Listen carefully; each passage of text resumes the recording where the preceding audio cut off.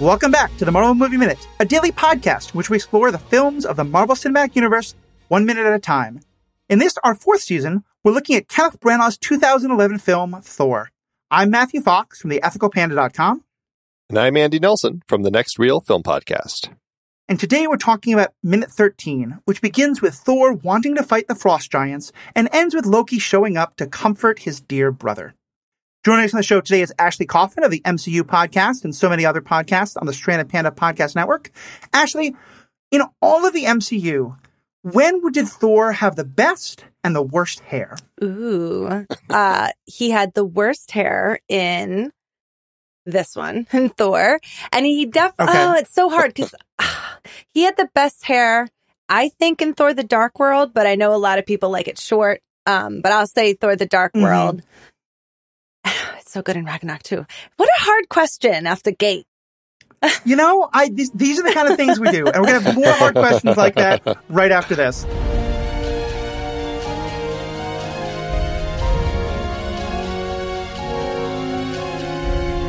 We are having such a great time talking about Thor this season on the show. We're looking forward to future seasons of our show as we continue our long journey through the Marvel Cinematic Universe. Another part that we love doing is delivering you content that is free of ads that you don't want to hear. Producing the show does take time and cost money, though. It would be great if you could help us out by becoming a member and supporting the show. Membership is just $5 per month, or you can get a discount if you join at the annual rate. Members get bonus content, early access to shows, access to live streams, stickers, all sorts of stuff. It's great what membership can do, and you're supporting an independent podcast, which we really appreciate. Just go to truestory.fm/Marvel Movie Minute, and you can learn more there.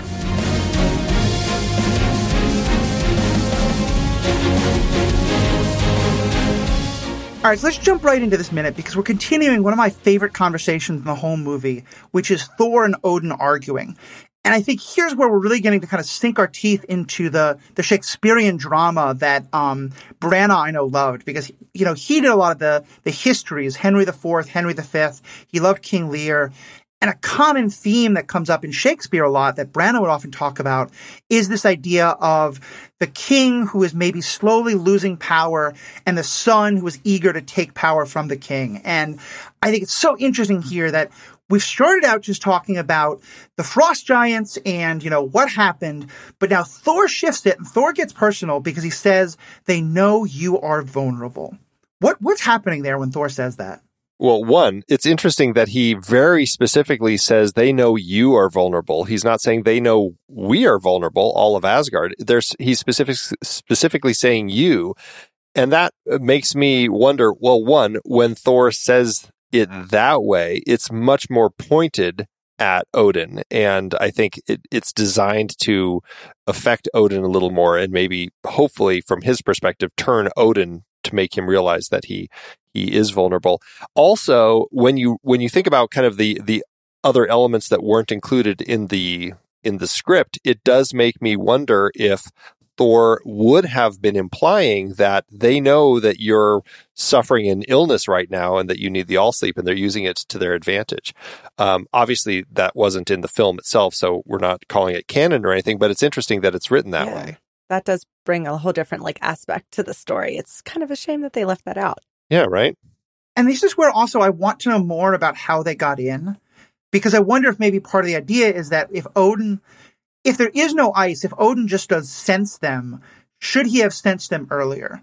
Because, I like stories where it isn't just clearly right or wrong, and clearly Thor is over the top, and Thor's not thinking clearly. But I like the idea that maybe Thor has a little bit of a point, that Odin is fading a little bit, that Odin isn't quite up to the top of his game. Because I feel like it gives Thor at least, it makes him a little more justifiable and understandable, even if he is so clearly not thinking like a king. As Odin will say in just a moment, you're thinking like a warrior. Mm-hmm. Well, Thor wasn't wrong when he brings up how, look how close they got. They got really close, and it did take him a long time to sense somehow that they were there. it is interesting to think like maybe he's trying to play off of Odin's like, oh, well, you're going to go into the sleep and, they're going to get you. Or maybe since they don't know how they got in, they're saying he was kind of implying like they got in because of you. There's an interesting element there when it comes to the way that that he's saying that, because it is, I don't know, I just find there to be something about this this sense of vulnerability. Yeah, like maybe Odin should have felt the presence of the frost giants as soon as they crossed into Asgard. Like, why did it take until this point? So it does seem like perhaps you're right. Maybe Thor does have a point here. Well, especially because we talked yesterday about how Odin is so wonderfully calm in this moment, and he seems like, like you said, the destroyer did its work. They're dead.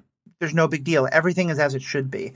And Thor is just pushing and pushing into that great moment when, he says, but as king, and Odin snaps, and now he yells, and he says, but you're not king. And then immediately pulls back to not yet. Andy, I know you've talked about this as one of your favorite moments. What do you get out of Hopkins' delivery in that moment? It's like he's been pushed to his limits by Thor. And I love that moment because Thor is just, he just keeps pushing and pushing and pushing. And he wants his dad to say, yes, okay, you're right. This was an act of war. We should go and fight these people, and because, Odin has basically countered everything that Thor has said with, I guess I would say regal wisdom, right? It was just a few. It was the act of a few, but doomed to fail. We'll find the breach in our defenses, and it will be sealed. But then when Thor dares to say, as king of Asgard, which we saw the coronation, it didn't end because whether Odin was taunting him or not, he never actually said you're king. But the way that Odin just hits him with that line, that is just like a slap across the face. He's taken his glove off and he's smacked him. It's great, that, but you're not king. The way that he just so pointedly delivers that is just fantastic. And that's Anthony Hopkins at prime acting right there. I just love that moment. Mm-hmm. It's interesting when you're talking about it now, because I wonder if Odin was doing that and trying to stay that calm to kind of show Thor, when crisis happens, this is how you're supposed to act. He's still trying to show him, we can be level-headed. Yeah. Let's just try to get through this. And then you get, eventually you get that, no, shut up. And then, you're testing me, kid. Yeah. It's interesting. I think so. I think that probably is very much what's happening, because I think Odin may be being emotional as well. It also does make me really wish that they had clarified what Odin was about to declare, because to me, if Odin's about to say that you are now my heir, and so you'll be king when I die, that's one thing. But if Odin was if Thor was literally 2 seconds away from officially being declared king, then this line of "you're not king," it carries so much more weight, of you were that close. And so I just wish that we'd had that. Well, and it makes me wonder though, okay, so the coronation was interrupted. And they went downstairs to deal with to see.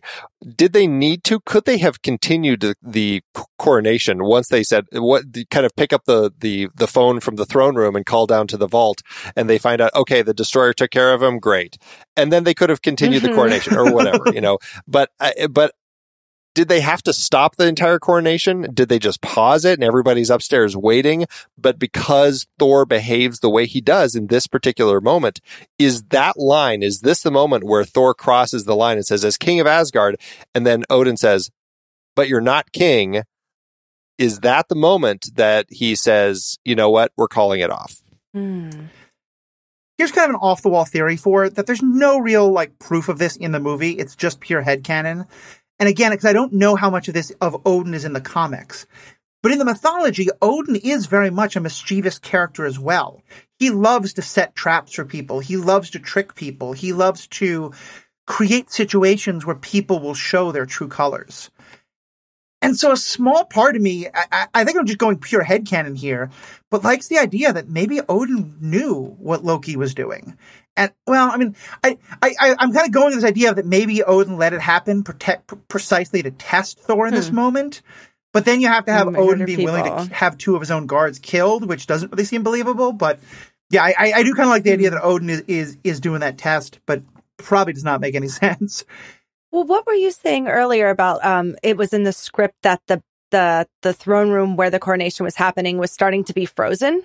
Yeah, in the script it said that like the flags would start to freeze and stop blowing in the wind, and so they probably were like, everybody exit stage left, get out of here right now. Like if it was starting to freeze in there, they probably told everybody to get the hell out of there. Oh, sorry. True. Yeah. Double H hockey sticks.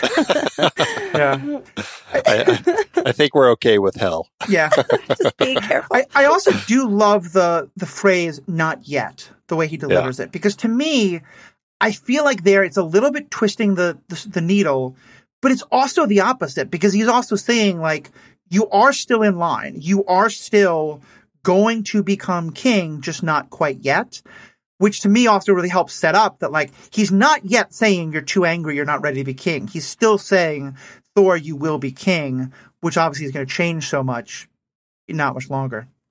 Yeah, right. So anything else on this particular scene before we move into Thor versus the pumpkins?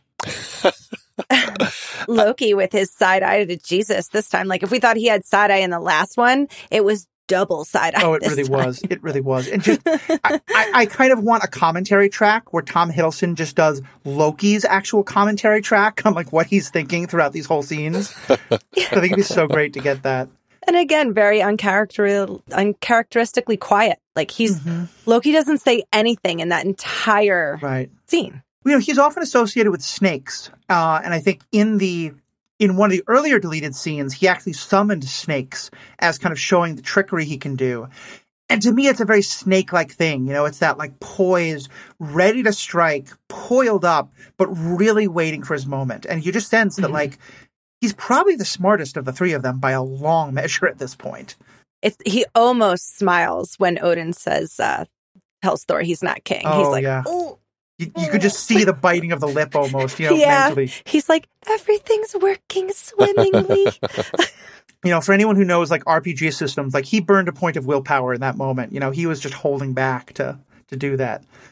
And then so speaking of the person who's not doing the willpower too much, we get Thor, who just, you know, he goes to what I think is clearly supposed to have been the big banquet table, and he flips it over. And there's a couple great things that happen here, but I wanted to start by pointing out, the first thing I noticed was there's so many pumpkins that go rolling there. Like, what? Why do you think they chose? I have a couple theories, but what do you think they chose to have pumpkins specifically all over that banquet table? It was autumn.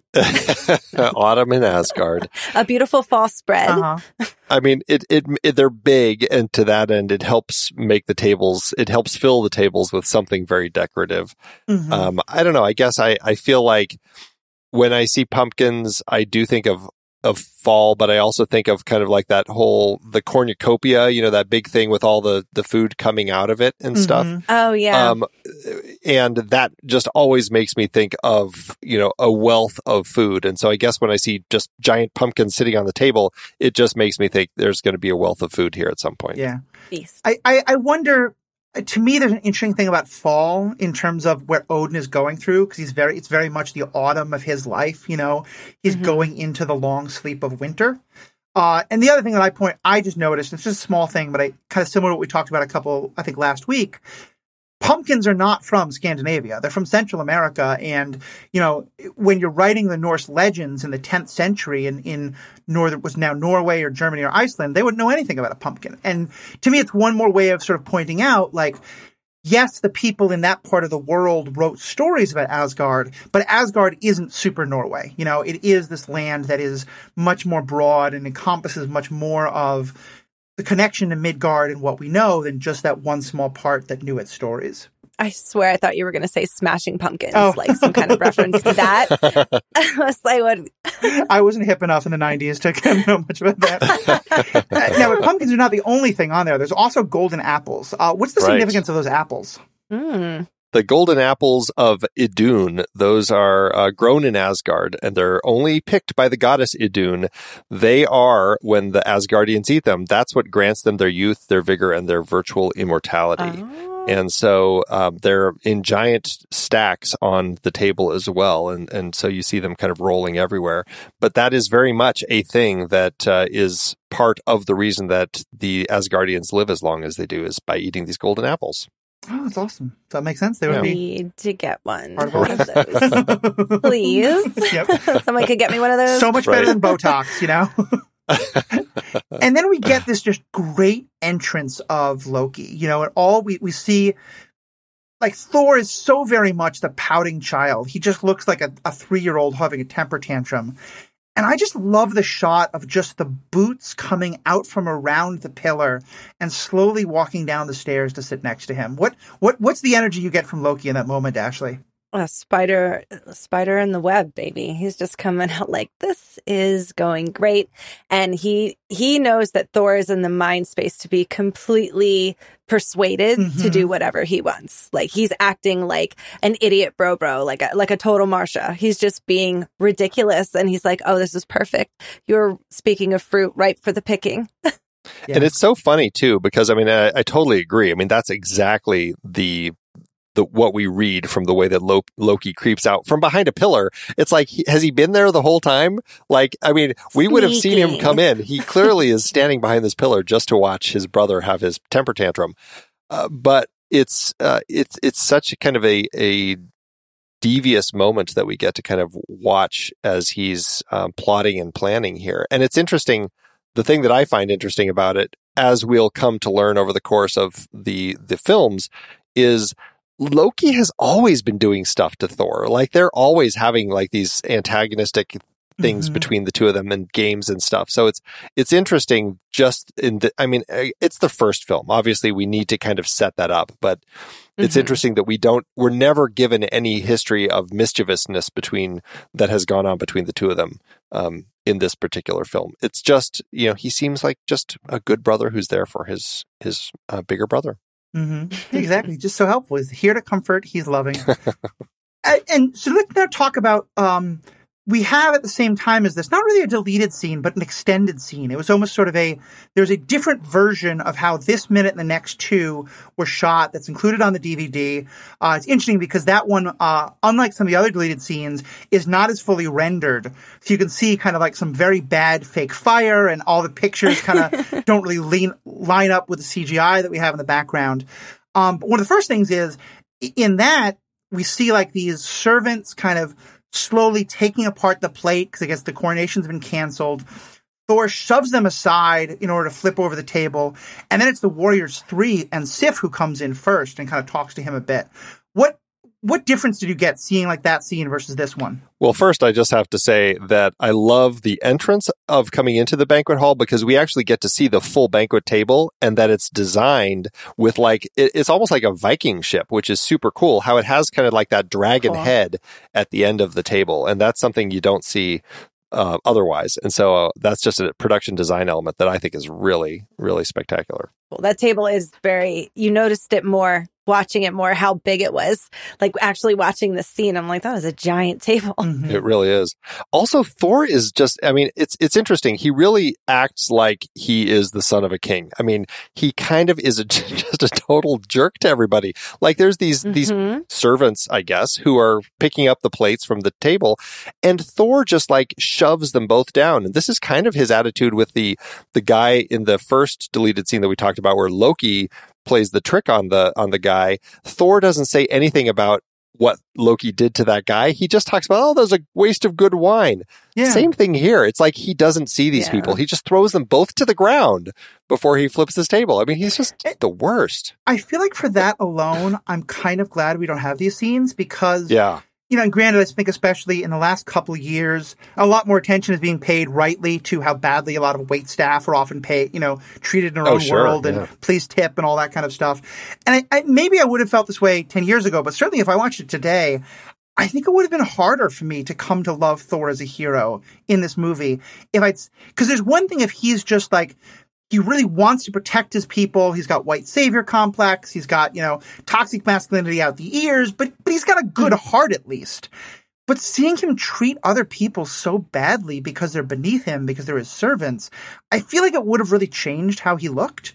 And so I do think for that alone, I'm glad that they cut that, because I think that would have, it makes him go a little bit too much into being a jerk in a way that the redemption wouldn't have worked quite as much for me. Like, how many servants does it take to flip that table back over? You're right. They're not the god of thunder.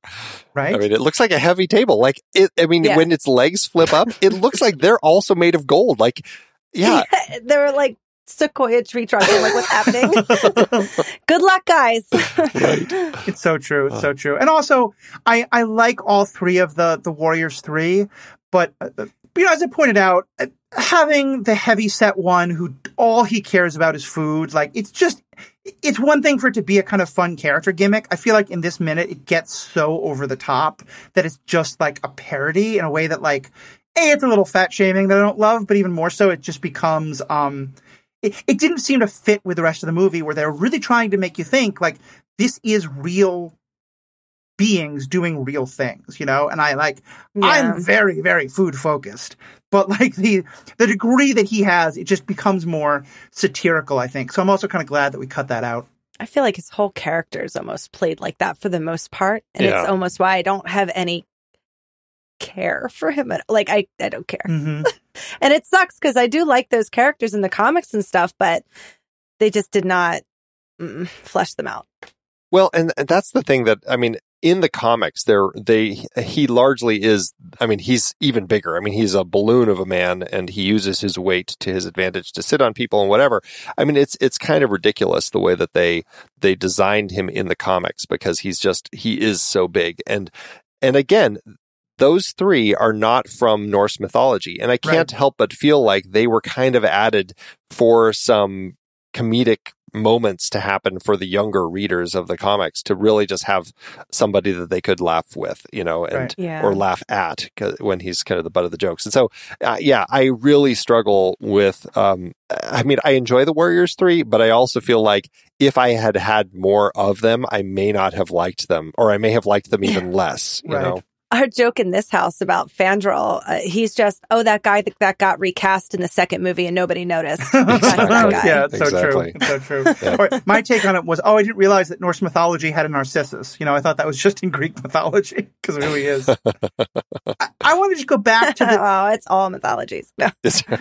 So we go back to this debate the two of them are having, where Thor clearly thinks that Laufey has ordered these three frost giants to go do this as an official act of Jotunheim.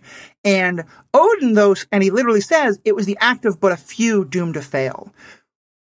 And in this moment, we don't really know, but my sense certainly is that, because we later find out, obviously, that Loki arranged this, is that Loki just grabbed the first three, frost giants he could find and said, hey, guys, do you want to come, go grab the casket?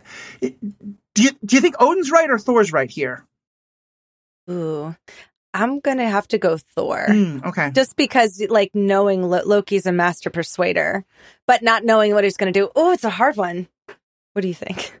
It's one of those war moments that I suppose as a leader, you need to kind of step back and just evaluate the situation. And I guess, I mean, we don't see much that happens. And obviously the destroyer kind of destroyed all the evidence. So there's really no way that Odin can look to see if they had, was there things on these particular frost giants that would have hinted as to who might have given them the information, et cetera, et cetera. So, I don't know. I suppose I would kind of probably side with Odin, saying, as long as we're now aware there's a threat, we're aware there is a somehow people are able to get past the Bifrost and are getting into Asgard. So we're going to figure all that out, but we're now going to keep our guard up for something else that could potentially happen. I don't know if it's wise for any king in a situation like this to all of a sudden jump to war. Yeah. And so, yeah.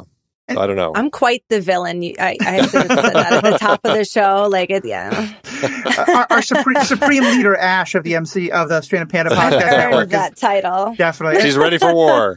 Yeah, I've earned that title over the years. I think it's so subtle, but I'm just so glad that's included because, on my own superhero ethics podcast, I talk a lot about how these issues mirror things in our own world. And Andy, you're right. I mean, that's often it's not a great thing for a king to do, but it's something that happens, it can be even just one person out of a group of friends, you start to think, oh, that whole group of friends hates me, or, a couple people from a particular part of the world. You think, oh, that whole part of the world is declaring war on us or whatever it is. And so I think there's a great tension there, and I'm really looking forward to seeing how that gets resolved, because I do think Thor's, he has these dreams of glory. And if all your enemies are dead, then there's no glory to be found. And he forgive the pun because it's so accurate to him, but he is the hammer looking for a nail. You know, he wants someone he can use his hammer against. It does make me wonder, like, does Odin, like, after this, does he reach out to Lofi? Like, do they have a way to communicate other than traveling through the Bifrost? Or would Odin, like, go through the Bifrost to Jotunheim and talk to Lofi and saying, hey, this is what just happened here, you know, I'm pretty sure that it's just these three guys, but like, I mean, is there a line of communication, or is it just all, because I mean, that's the thing that I think a great leader would have is communication about that, right? And what we have is Odin just, I mean, he's making these assumptions. I mean, Thor could be right. It could be the first steps to an act of war. Odin, you know, it's probably a good idea to at least listen to that, but he should at least have that line of communication. Right. Yeah, the red phone for going from, one world to the other is kind of what you want here. And because it's true, certainly Odin makes just as much the assumption. Odin just says, no, we have the truce. And this was in the last minute, but Thor says, but they broke the truce. So, yeah, it's kind of a nice way of seeing that. And again, here where Loki is so good that, both Thor and Odin are making these huge assumptions about what's actually happening and was Loki involved and things like that. So, yeah, it's really interesting. Yeah. Any other last comments about this minute before we wrap up? I liked it. Yeah, good minute. It was a good minute. A lot of great stuff here. Well, it's Wednesday, and you mentioned it briefly, but actually on Wednesday, you're one of the leaders of the trivia night that the MCU does, the MCU cast does on Twitch. Tell us about that. What happens on Wednesday nights? Yeah, we get together around 8 o'clock for live music. Trivia starts at 8:30. We give away prizes. Eastern time, yeah. The sacred time zone. So I always forget. This season, we're giving away 2 Oculuses, I believe. Plus, every week it's T-shirts, bottle openers, prizes all around. Yeah, so it's a lot of fun. And then a lot of folks just kind of hop on Twitch together. And there's a lot of kind of like back and forth fun chatting. We call it Panda After Dark. Just a lot of kind of good fun times there. So definitely check that out on twitch.tv by going to Stranded Panda TV. You can search for it. You can also search for the Twitch stuff that I do at theethicalpanda.com. I do some, haven't taken a break for the moment, but we'll be doing a lot of poker and talking about other fun things. Do my own little plug there. Andy, thank you so much for being a part of this. Ashley, thank you so much for being a part of this. To all of our fans, thank you as always, and have a great day. Until next time, true believers. Bye.